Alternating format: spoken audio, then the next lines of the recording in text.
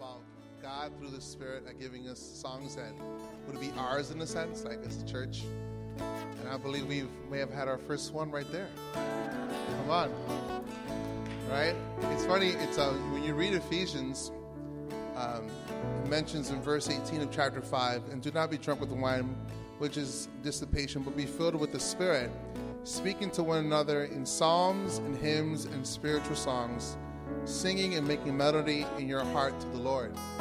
So one of the signs of just being overtaken by God is these psalms, these new songs that come forth. So it's just so great. Thank you, Michelle, so much for praying and just sharing that with us. That's what it's all about. Amen. Why don't you guys greet each other really quickly as we transition. I know it's 7:15, but I believe we can still finish what God's called us to do tonight. Hey, while you're finding your seat again,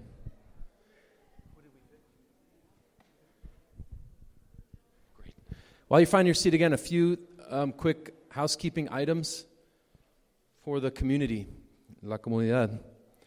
First of all, if you did bring an offering tonight, Josh is right back here with the plate, so if you want to make sure that he gets it, that's great. Mama Liz is in Florida tonight. She is visiting her son, Frankie. And Janelle and their family, Janelle is expecting to give birth tomorrow. Hello? Yeah. So we're going to be praying for them, of course. So most everybody here, I think, gives online. But if you do have something, Josh, Emma, raise your hands back there. Make sure that you slip them a 20. Just give whatever you were going to give. And before you do, I want to give one more update. You may recall that this coming weekend, March 8th through 10th, we have our first ever cross-culture youth retreat happening. Isn't that awesome? We have 11 brave souls from the ages of 12 through 18 that are going to submit themselves voluntarily to Monica Juarez's leadership. I don't know why, but they are willing to do this for a weekend of God only knows what. But we are expecting amazing testimonies to come from this. They're going to be hanging out together, spending time, of course, in God's presence, but also getting to know one another, and it's very exciting. Last time we had a great bake sale, and you guys helped us raise about 85% of what we needed to send them on this retreat. We are still about $150 short. So if anybody wants to, in their heart, they want to send these kids off and take care of everything for them, you can just write youth retreat on a message if you give tonight, or just tell us that that's what it's for. But we want to be able to bless them and send them out. We're really pumped. Monica, thank you. Who else is helping lead this? Danny, Tessa, Andrew. You guys are our heroes for taking a weekend to invest in the lives of these young people. It's tremendous. Thank you. We cannot wait. We'll be praying for you too as well. You guys as well, okay? So thank you for that.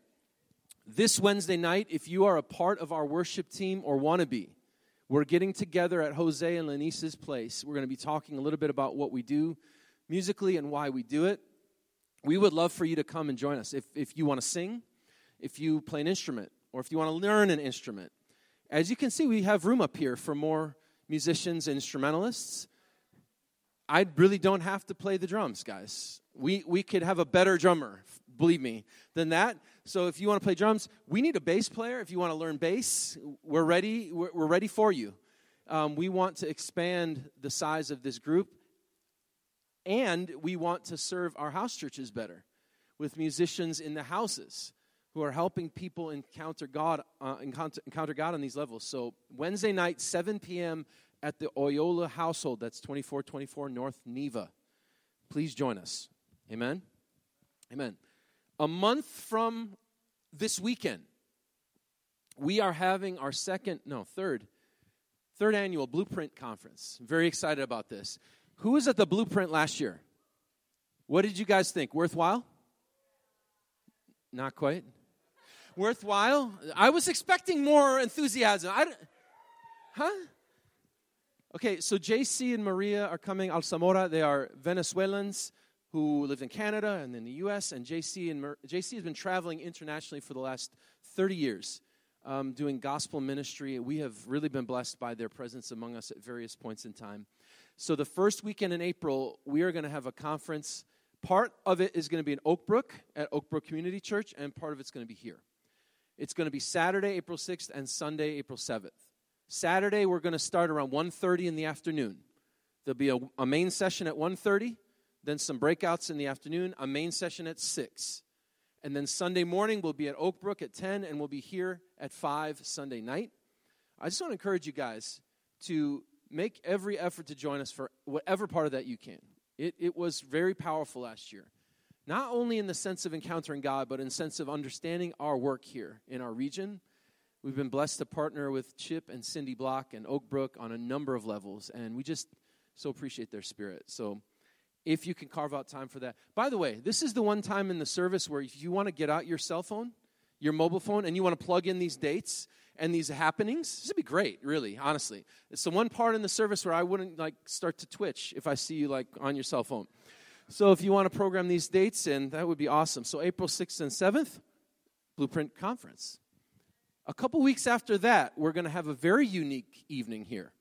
Wednesday evening, April 17th, we are going to be having a Messianic Jewish Passover Seder. Does anybody know what the word Seder, anyone know what that means? It means a rehearsal of the Passover meal. Okay, the Passover meal is what Jesus celebrated a few nights before he was crucified. So there's going to be something of a rehearsal, not necessarily reenactment. Okay, Jose's not going to get a robe on, and we're not going to put a crown of thorns. This is like a rehearsal of that meal. Like, what does it mean? What was it all about? Of course, Jesus used the Passover to help reveal the purpose of his death, right? A death that liberates, which is what the Passover celebrated, God passing over his people in order to liberate them from Egypt. So that meal is going to be available to you. Where is Sean? Okay, what did we say? Anybody over what age can come? 5 years and up. If you want to bring your kids, great, because they're going to learn some of the elements of the Passover meal as it's instituted in Exodus. And just because it's Messianic Jewish, it means that we're going to help people see the images of Jesus in all of the elements of this meal. Who's been to a Passover Seder before? Okay, worth it? See, there's more enthusiasm there. People are catching on. But if you want to join us, it's totally free of charge. We want you to be able to jump in and celebrate this with us, so please consider that, again, April 17th. And then 3 days after that, April 20th, we will have our own Easter service here. That's a Saturday night. Again, if you have your mobile phones, if you have your devices, if you have your tablets, if you use an old-fashioned Franklin planner, anybody still use a Franklin planner? Get out of here. You do not. Franklin planners were the rage when I was in college. If you didn't have a Franklin planner, we didn't know if you were going to make it the next, it's the Franklin planner. Whatever you got, April 20th, it's a Saturday. We're meeting here Saturday night. Why? Because we can't use this building Sunday morning because there's already a church here that's meeting, okay?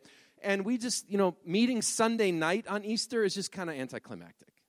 It's just a little anticlimactic. I mean, he rose 12 hours before that. You're just kind of like, I don't know. He's risen already 12 hours. So we're going to get a jump on it. Come on, somebody. Saturday night, we're going to get ahead of the curve and celebrate the resurrection, even before it happened. Thank you. The spirit of prophecy. That's what that is. 5 p.m., same time as always, 5 p.m. right here. April 20th, that's our Easter service. Okay. One more announcement. Lish Garza, where are you? Come up, sister. Let's give a big hand for Lish. All right. I'm excited to share about there has been some creative juices flowing in the house. And we want to gather people that have been maybe just wanting to cultivate gifts that you have, or maybe bring them out if maybe they're just lying there dormant. But we're going to meet at my house on March 20th for something called the Creativity Guild. Something along those lines. Maybe you can come and help us come up with a better name. But our vision, I'm just going to read this real quick, okay, is by the Holy Spirit, we want to gather to inspire, sharpen, and propel one another onward in our creative gifts with excellence. So that could be anything from writing, drama, you guys, poetry, songwriting, anything creative. There's a lot of creative fields out there. So let the creativity begin and commence and do it. Let's go.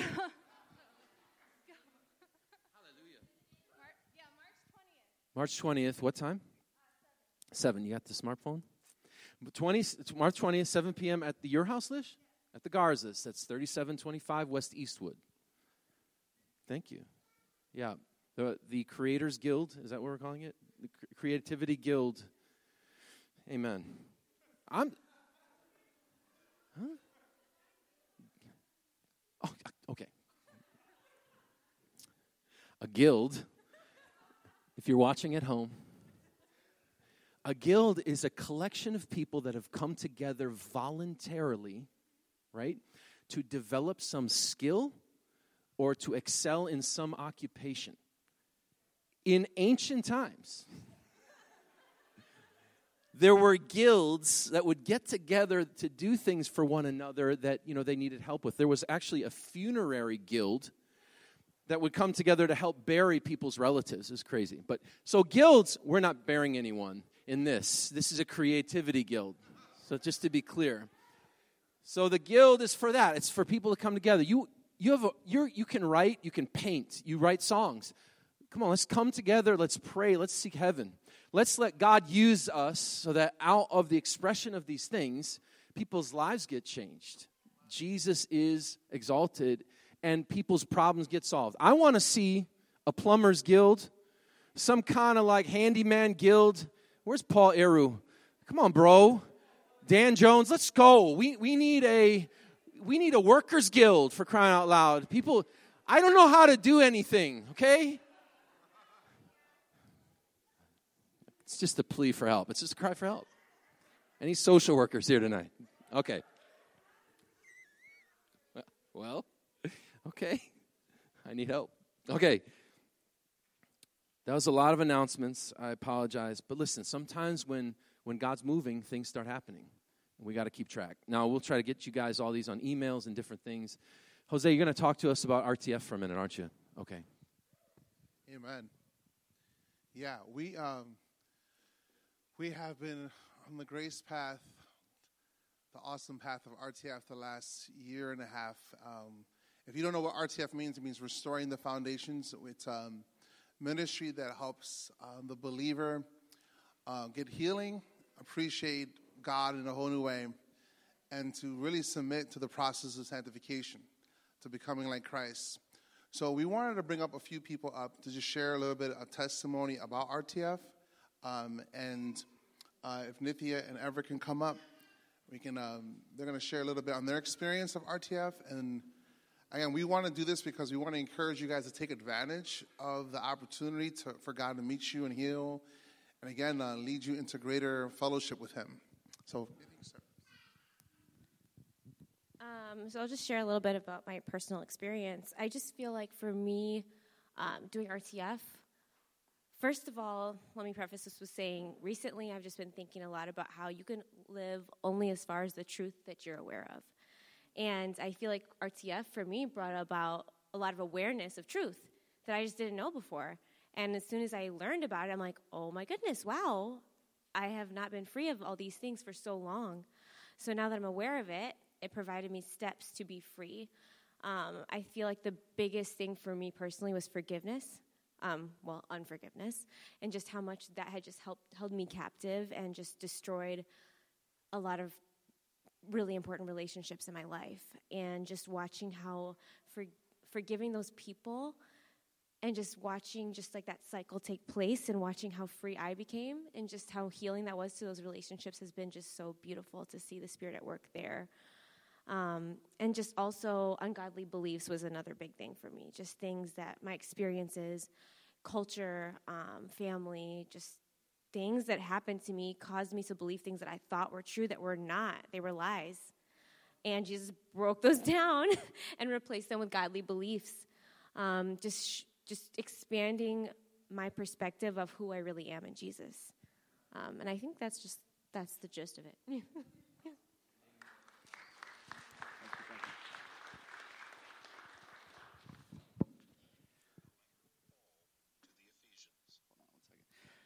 So my experience with RTF, I was going to say, is life transforming. Is Lenise here? Is she here?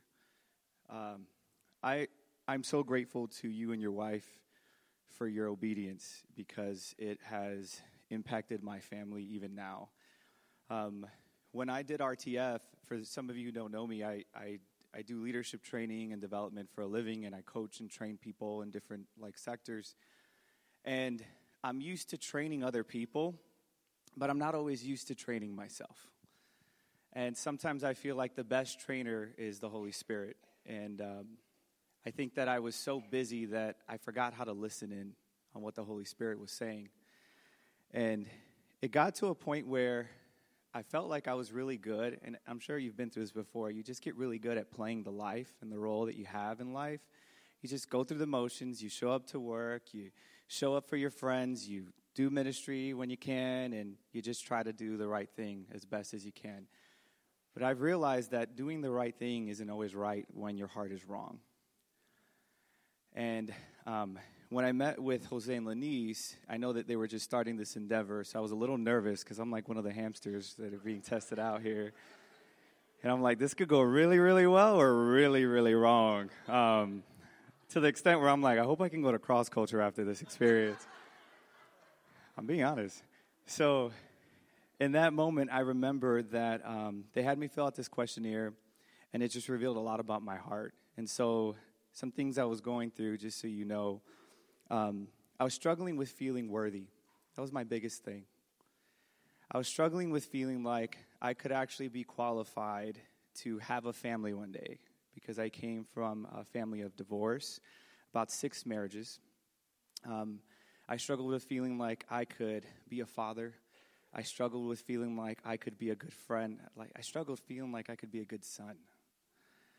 And as I was wrestling with all those things that I'm writing out, I'm starting to realize that there's something in me that's not quite right. And my dependency in what I did for a living was affecting my ability to heal. And so this is where I pumped the brakes and said, I need to pray on this. I need to look at this. And what happened to me was, at this time, my beautiful wife who's here, my family who's here, they can attest to this. I was really struggling with feeling that sense of worth in myself. And as I sat down with Jose and Lenise and received just prayer and guided questions that really helped to open up my ears to what the Holy Spirit was saying, I started to hear God tell me how worthy I was. I started to hear him tell me about who I was and why I went through what I went through. I started to receive that there was a purpose in my pain, and that to live out that purpose was a call that was significant to change not only my life, but the lives of those around me. And it helped me to understand my sense of worth, so much so that I remember I went to Jose and I told him, I said, I'm going to propose. I feel that release. I'm ready to propose. And it had been just a number of years. If you know my wife and I, before we got married, we went through our own battle with cancer and went through a bunch of different struggles, and God has brought us through, and he's been extremely faithful. But it wasn't until that moment where I felt like I was worthy enough as a son to take a wife. And so I prepared from that point on to do that. And this is a verse that I took with me after that experience. It says, "Blessed be the God and Father," is Ephesians 1, "of our Lord Jesus Christ, who has blessed us in Christ with every spiritual blessing in the heavenly places, even as he chose us in him before the foundation of the world, that we should be holy and blameless before him. In love he predestined us for adoption to himself as sons through Jesus Christ, according to the purpose of his will, to the praise of his glorious grace with which he has blessed us in the beloved. In him we have redemption through his blood and forgiveness of our trespasses according to the riches of grace." That was all I needed to know, that I could forgive the people who hurt me, and I could move on knowing that I was loved, knowing that I was a son. So to your point, I agree with you. I ended up learning how to forgive. I ended up learning how to receive. And I'm still growing, folks. Like, I'm not going to stand here and say I'm perfect by any means. But I love the fact that God has affirmed that place in me and now has impacted my beautiful family. That's what I got. So good. Amen. And again, this is why I believe the Lord allowed us to really bring RTF into this community. There's a lot of blindness many times when we go through life that we're not aware of. I personally was healed of something that I was carrying for over 35 years of my life. And it was just the Holy Spirit that brought it to my remembrance, and I got healed from it. And I was just so thankful, and it just opens my heart to just desire for all of us to be walking in wholeness more and more. So if you have any more questions about it, feel free to ask me or Lenice. And again, those who have done it already, like we've told you, like you want to do it again for any other particular issue, we're here to serve you and watch the Lord continue to heal your hearts. So it is 7:40, right? Is that right? Wow. So if you give me 20 minutes, I think I can get you guys out of here by 8 o'clock. Amen? Are you guys with me? All right. Go to Proverbs chapter 4. Proverbs chapter 4. We're going to zoom a little bit through this. I might have to do this in continuation another time. But we are going to do a little bit of RTF today. Okay? So I'm excited about it. Just give you a little mini version of RTF. One of the great things about RTF is that towards the end of it, when it talks about the follow-up, and it says this: like it or not, the Christian life is one of warfare. Either the devil beats you up or you beat up the devil. I'll say it again. Like it or not, the Christian life is one of spiritual warfare. It's either the devil's going to beat you up or you're going to beat up the devil. So this is why we're going to go to Proverbs 4 real quick, because I believe this is one of the key verses that's going to help us learn how to beat him up and put him in his place in our lives and actually guard each other as a family. Before I go there, there's an old saying that says there's two guarantees in life. You guys know what that is? Death and taxes, right? That's the little slogan. But let me give you a couple other guarantees in life. One is being lied to, hurt by others, rejected, disrespected, overlooked, made fun of, cursed at, misunderstood, judged, not forgiven, treated unfairly, falsely accused. That's a whopper right there, falsely accused. Ooh. That's the one that really butters people's bread right there. But those are actually things that happen to all of us. Has anyone not been treated that way at all? So everybody in this room has dealt with these things that happen in their lives. Now, this is why we go into Proverbs 4, because Proverbs 4 reveals something that's very important for us as we jump into the Word. It says, keep your heart with all diligence, for out of it spring the issues of life. You notice it doesn't say your wife's job is to keep your heart, or your husband's, or your friend's, or your boss. It says you are ultimately responsible to keep your heart with all diligence. The last time Jeff shared, he was talking about the importance of being diligent, to endeavor to keep the unity in the Spirit, to maintain the unity in the Spirit and the bond of peace. It's interesting that in Ephesians 4, bond is a word used for like a joint or ligament. Another medical word. Isn't it interesting? Bond of peace, and peace talks about rest and being whole. So one of our responsibilities as a family, because again, Ephesians 4 says you're already a family, like it or not. It's not like we're trying to be a family. God says you're a family already, and through the Spirit you learn to become more and more what you really are called to be. It's not like we're trying to be family when you're a believer. You're born again, you're in a family, but now God's saying, endeavor, fervently maintain the unity in the Spirit in the bond of peace. So our responsibility is, right out of Proverbs 4, to be diligent, again, another word, diligence, to be fervent, to guard our hearts. Right? One of the things that we really struggle with in this area, because this is part of our fallen nature, what we once were, is the blame game. So one of the key things right off the bat that you have to learn in order to keep the unity in the Spirit in the bond of peace is to end the blame game. Can everybody say amen? Amen? All right? Some of us are very good at the blame game. We're masters, master Jedis in it. Other ones are Padawans and just learning. But the reality is, wherever you are, you have a temptation to blame someone else for your excuses. Now, we find this in Genesis right off the bat, Genesis chapter 3, where after the fall, Adam blames God, Eve blames the serpent, right? So we have this reaction to their sin. It was the serpent that made me do it. Have you ever heard someone say that? The devil made me do it? We've heard that a lot. Then you have the other person that says, oh, no, it was you, God. And this is incredible, because when you get to a place where you're blaming God for what you did, wow, that opens the door to all kind of misperceptions, all kind of weird thinking about God, to the point where now when you're talking about actually being relational with people, the tendency of you hurting people goes a lot higher if you see God the wrong way. If you've been blaming God for your issues in your heart, you're going to inevitably hurt a lot of people, right?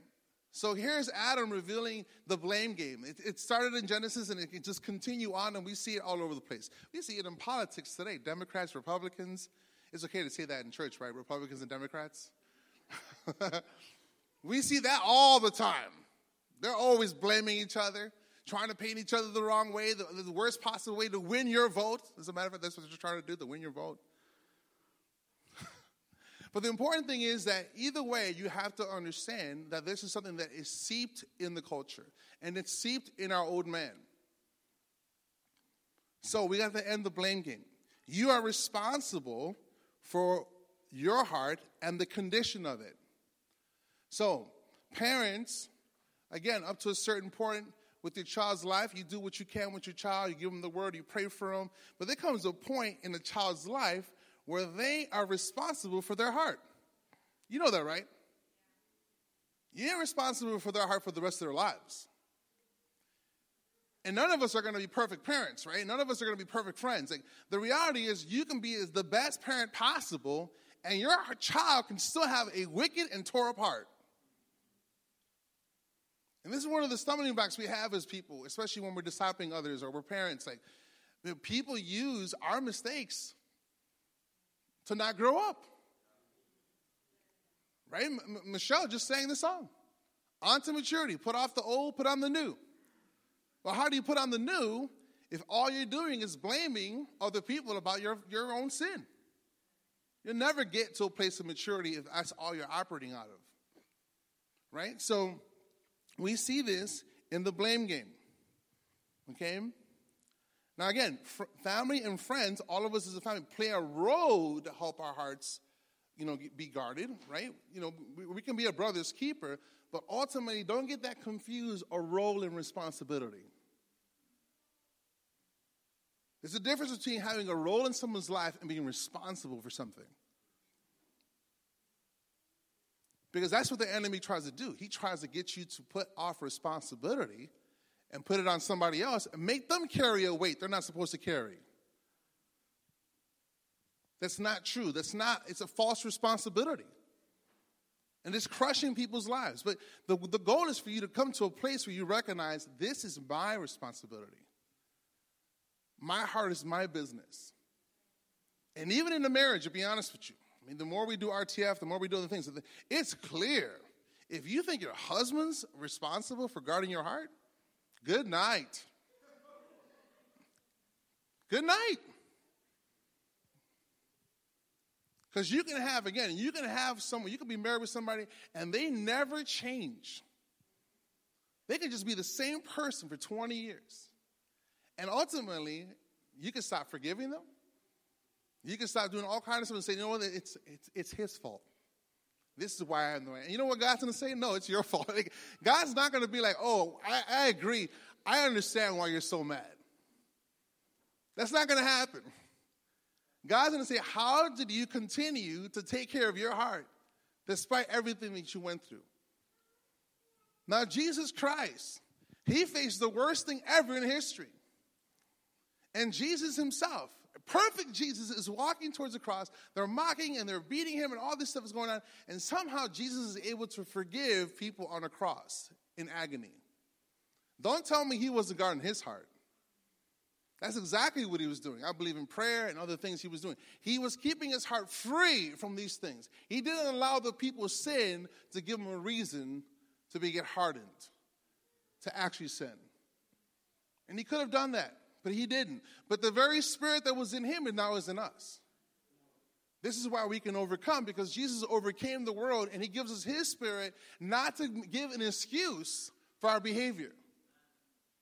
We don't have an excuse because we have the Spirit of God that gives us the strength to continue to forgive, to continue to love, to continue to give people things that they don't deserve over and over and over again. There isn't any limit to God's love for us, so why should we put a limit on how he wants to use us to love people?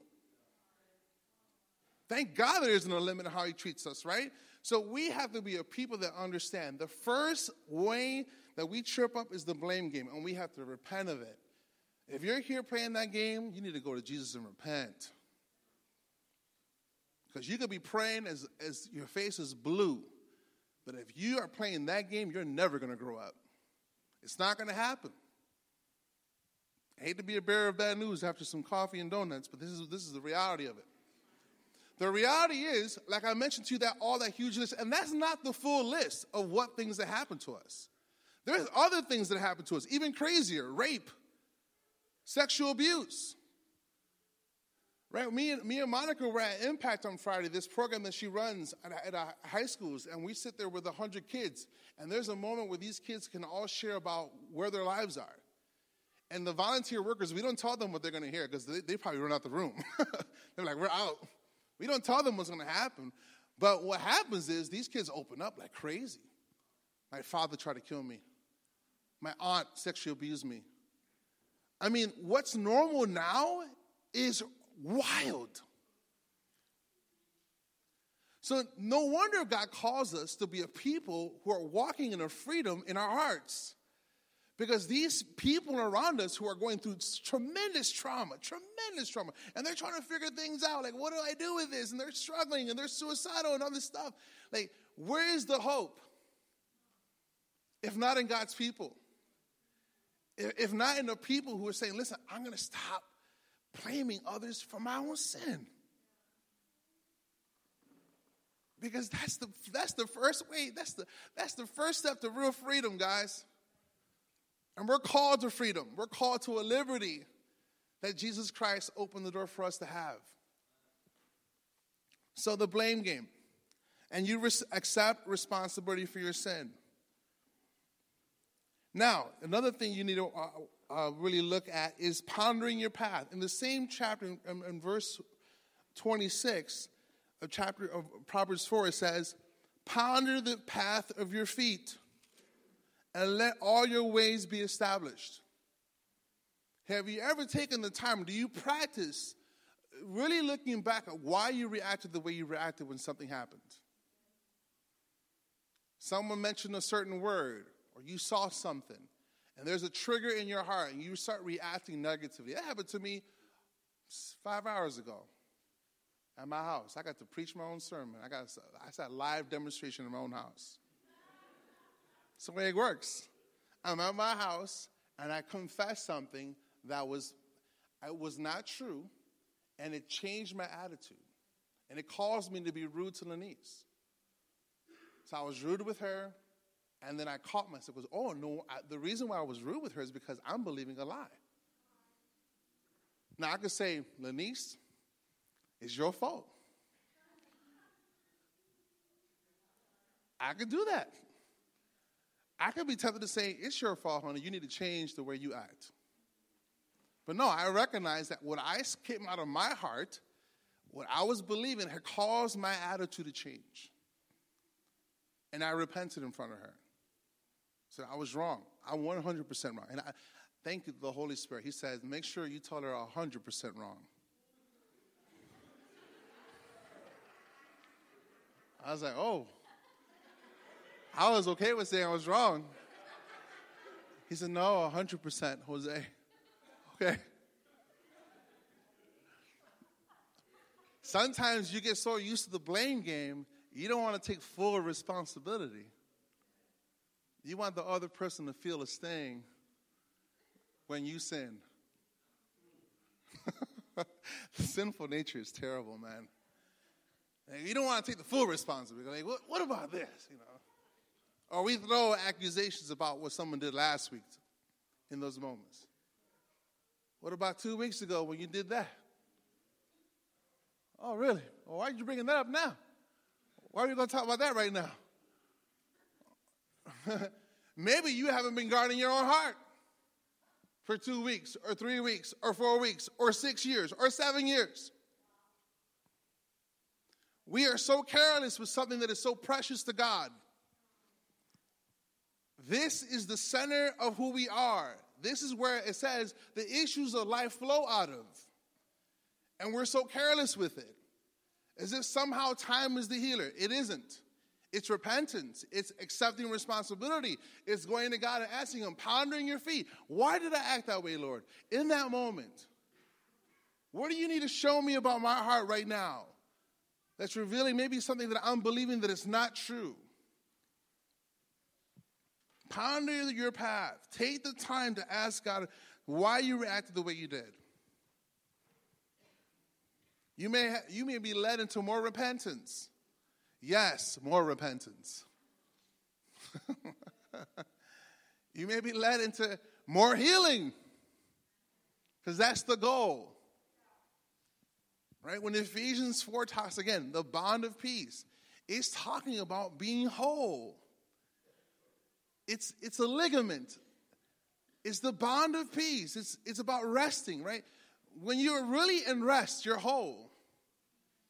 It's interesting, another passage that talks about being diligent to enter into rest is in Hebrews 4. It says, be diligent to enter into rest. And the context is this. Israel heard God's message. They heard His voice. But they did not believe God. They didn't trust Him. So the Bible says they didn't mix what they heard with faith. So they did not enter the rest. They couldn't be whole because they did not want to believe God's word. And this is why this is so important. In our hearts, the only way to really find rest is how you believe the word of God. Not just hearing the word, because they heard the word. They heard the message. But the Bible says they did not mix it with faith. And they died in the wilderness because of unbelief. They ended up in the desert where they should have been somewhere else. And they're broken and messed up. And they never reached their destiny because they did not trust God. So some of God's paths are going to be difficult. Don't get me wrong. When He told me 100%, you think I was like, hallelujah. I felt the sting. I was like, oh, it was hard. It ain't easy. But it is the way. It is the only way. And we got to be convinced of that as His people. There's no shortcuts to freedom. There's no shortcuts to get to where God wants you to be. It's going to cost you something. You're going to feel something in this process. Another thing we have to be concerned about is learning to break agreements with the devil. Now again, in the baseball world, we have free agents and we have people who want to enter into contracts. And they're pursued by different teams. They're wooing that person, man, would you come to our team? I just heard about this guy, Harper, he signed a 13-year, $330 million contract. My goodness, I miss my calling. Side note, if you hit 3 out of 10 balls in baseball, if you fail 7 times, you can be a $300 million player. Isn't that staggering? Anyways, just want to throw that there. It's just crazy to think like, how much failure is celebrated and appreciated. But the reality is, here's a guy who's looking to go into contracts, and he makes an agreement, and now he's bound to that contract. Right? He agrees to do something, and the team agrees to do something with him. Now, here's the thing with us. God wants you to break your agreement, contract with the devil, to enter into covenant with him. God wants you to break your contract with the devil, an agreement that you have with the devil, in order to enter covenant. Because again, Bryce Harper can't have a contract with 2 teams. He's got to pick somebody. It's the Phillies, the Cubs. It's going to be somebody. I go, okay, it's the Phillies. I'm going to go, that's $330 million. Why not? So he agrees. But he can't have a contract with another team. So here's the problem with the Christian life. We think we can have a contract with the devil and be in covenant with God. And guess what? What the devil does with that contract, he's always breaking his contract. Here you are hoping that he keeps his word. Oh, my goodness. And he's constantly like, whatever. I'm going to keep lying to you. But God says, listen, agree with me, you enter into covenant. An unbreakable covenant. An unbreakable covenant, people. I mean, we're talking about something that God, through his Son, has started and cannot be broken. That we can have full confidence in. So as we're in the Word of God, right? God calls us to a place where, again, we break agreements with the enemy. Don't feel bad for making a contract with the devil. Whatever he's promising, he can't keep his word anyway.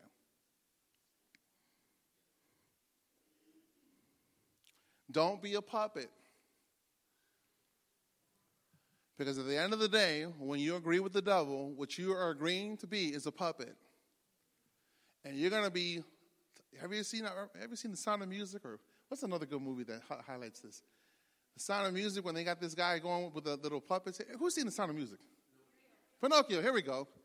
So, again, we have this image, right, of someone pulling the strings and the figure doing whatever the string is doing. That's what happens when we agree with the enemy.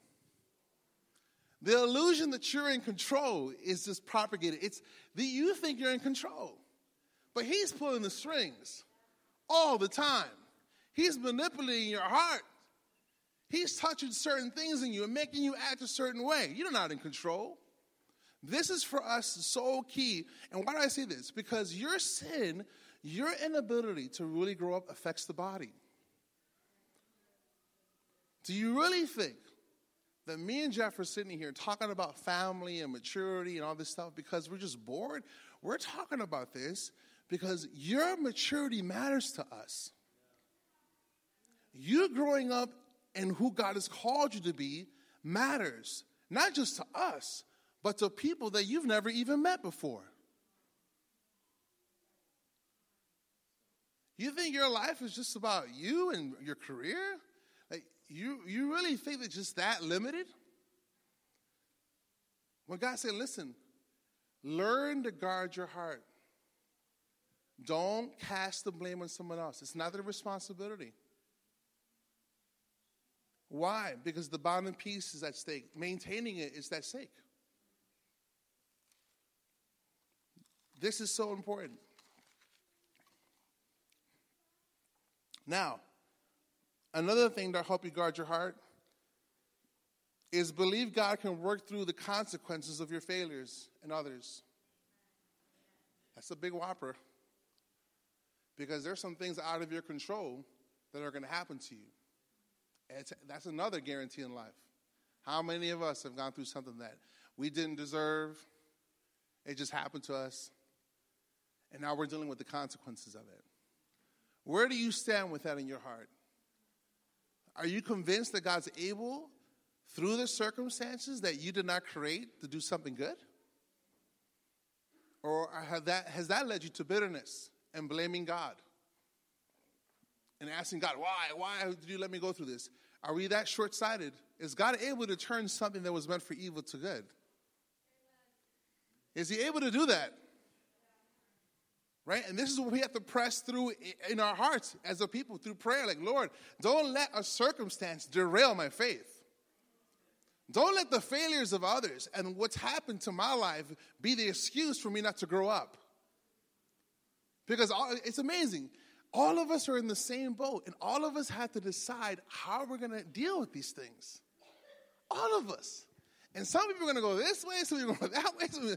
And it's like we're trying to all do it the same way. Is it possible that a group of people can respond biblically the same way to situations? Now, again, we're not talking about being the same people. We all have different personalities.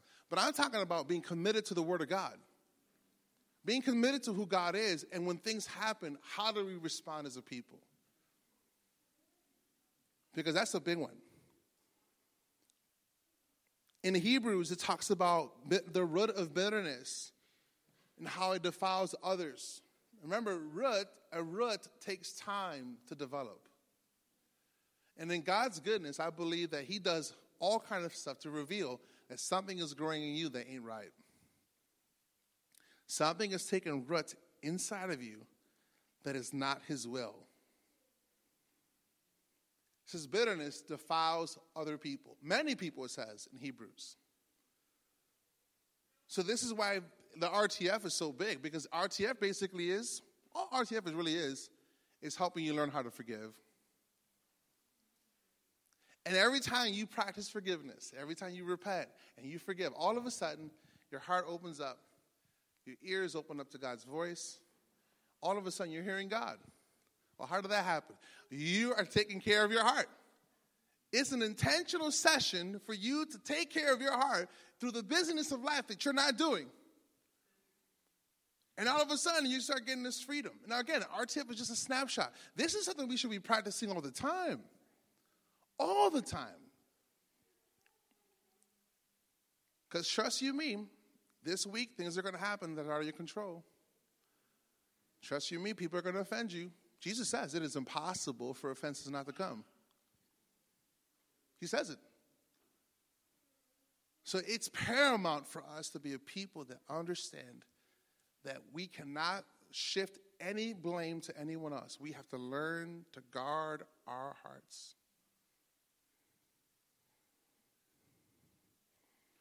Now again, as you step into living for Jesus, there's also guarantees in that life. The guarantee in the life of Christ is that you will learn how to forgive, love, be patient, be gentle, have self-control, kindness, generous. Those are the guarantees that God says in his covenant about your life with him. As you learn to present your heart to him over and over again. And, one of the amazing passages that comes to mind is this passage about Absalom and David. Not sure if you've ever read this story before, but David, his daughter is raped by one of his sons. One of the most horrific things you can even imagine. Your own daughter is raped by your son. But David doesn't do anything to his son. No justice. He forgives him, but there's no real justice that's just demonstrated. And Absalom is just like, oh, snap. What kind of dude is this? My own dad is going to let my brother get away with this? And because Absalom, even in the midst of a horrific situation, does not guard his heart, he ends up feeling like he has the right to usurp and to kick David out of the throne. And he's rallying people around him in the Bible. He's rallying people because now he has a cause that he has an issue in his heart that has not been resolved biblically. There is an injustice. There is an injustice. There's no denying that. But again, it's not the issue of the injustice. The issue is how you deal with the injustice. And the power of it not being resolved and what it can lead you into, which led to his own death. So this is why we have to be very careful, guys. Because we can be, this world right now, all it's highlighting, the highlighting is all the injustices. And it's a lot of them. There's racism, all kinds of different things are happening. There's wrong, horrible things. But the reality is they don't have an answer for what we have. They don't have the answers that we have.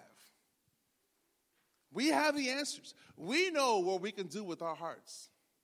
Who to take it to. How we can be healed. How we can overcome through all the injustices we're facing. So this theme of unity is so important. It is warfare because the world offers its own version of peace. This is what the world is offering, a version of peace, but it's demonic. It's not real peace. It's not real wholeness. It's not real rest. It's temporal. But God says this peace crushes that peace. This peace that he says that we have, that we need to maintain, is what crushes this false peace. But we enter into that by looking inward. We learn to say, no, enough is enough. I'm going to stop playing games. We had literally a prophetic song about that tonight. You don't think God, I didn't ask her to sing that song. I didn't even know she had that song. God wants us to step into maturity, and this is the path. The church is a mockery in many places. Why? Because the church is reacting just like the world is reacting. 50% divorce rate in the church, in the world. There's a level of unbelief that must be repented of. A level of lack of submission that must be repented of. This is why I encourage you tonight. God has placed this unity thing in our hearts like never before. And I long to see all of us grow in deeper maturity in Jesus Christ. What a sign and a wonder to the world that we can walk in a rest and a peace. When everything is going haywire, we have a shalom. That's warfare, people. This is why Ephesians 6 talks about it. Put on the whole armor of God. Prayer, helmet of salvation. What do you think the helmet is doing? It's protecting your mind. These lies that come into your mind, do you think that's you half the time? Don't you understand the warfare against your own mind? If he couldn't stop you from being born again, he's definitely going to just attack your mind to get you to believe what your spirit is denying. Your spirit is saying, no, that ain't the truth, but your mind is saying, yes, it is. Because you're believing lies. There's a serious warfare happening right now. And based on the landscape, the church is losing. This is why people are crying out for revival and all this stuff. And I love revival. Bring revival on. But at the end of the day, if minds are not renewed, and people aren't looking more like Jesus Christ, check, please. I'm out. This is why the work is hard, and it takes time to love people. I mean, in RTF, I'm amazed at how many things people believe about God and themselves. Like, wow. Do you even read your Bible?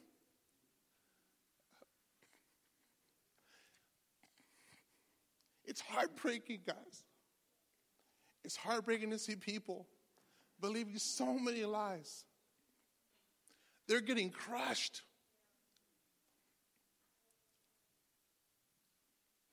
And God's calling us not to be victims in this life. Don't yield to a victim mentality. Listen, I got a resume, too, of abuse. Sexual abuse. I know I mentioned me getting jumped, and people laugh about it because I always mention me getting jumped, right? My kids laugh about it. But I can list it out. Bestiality. You want me to be real with y'all tonight? I can be as real as the day is long right now. What the devil had, how he had perverted me. I can be real with you. And you know why I can be real with you? Because I'm forgiven of everything that's happened to me in the past. But I'm not going to sit here and watch us continue to yield to these lies. I'm going to pray, and I'm going to fight for you guys, but you got to fight with me. Who wants to fight? Because you're in the fight already.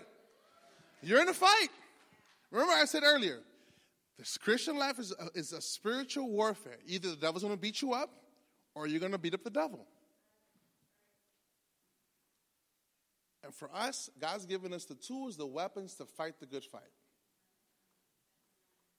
It all starts with how you take care of your heart.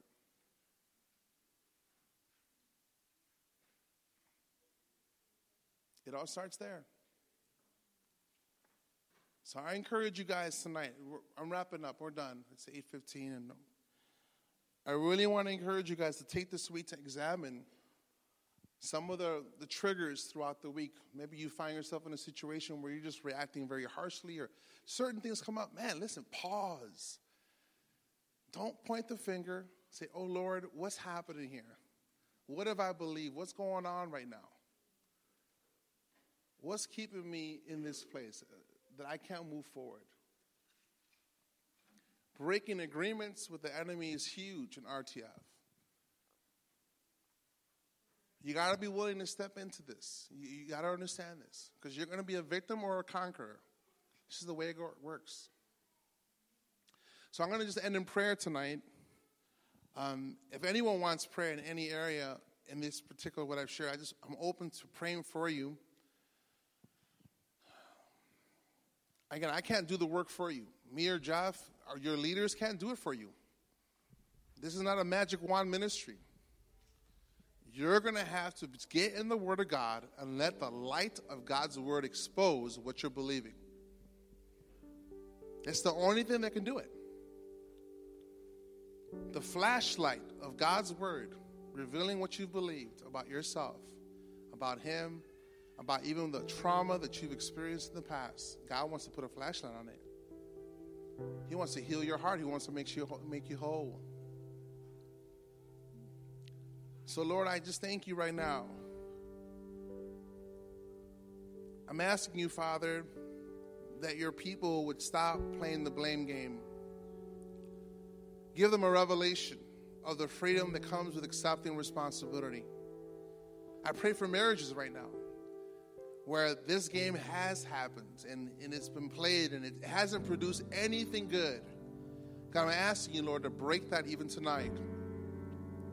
That there would be an end to the blame game. And that, God, the couples in this house will be people who accept responsibility. I pray for the singles.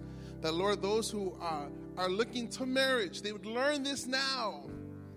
They would learn this now. That, God, if they would just accept responsibility for their own sin, and they would just put away that game, they can experience true freedom with you.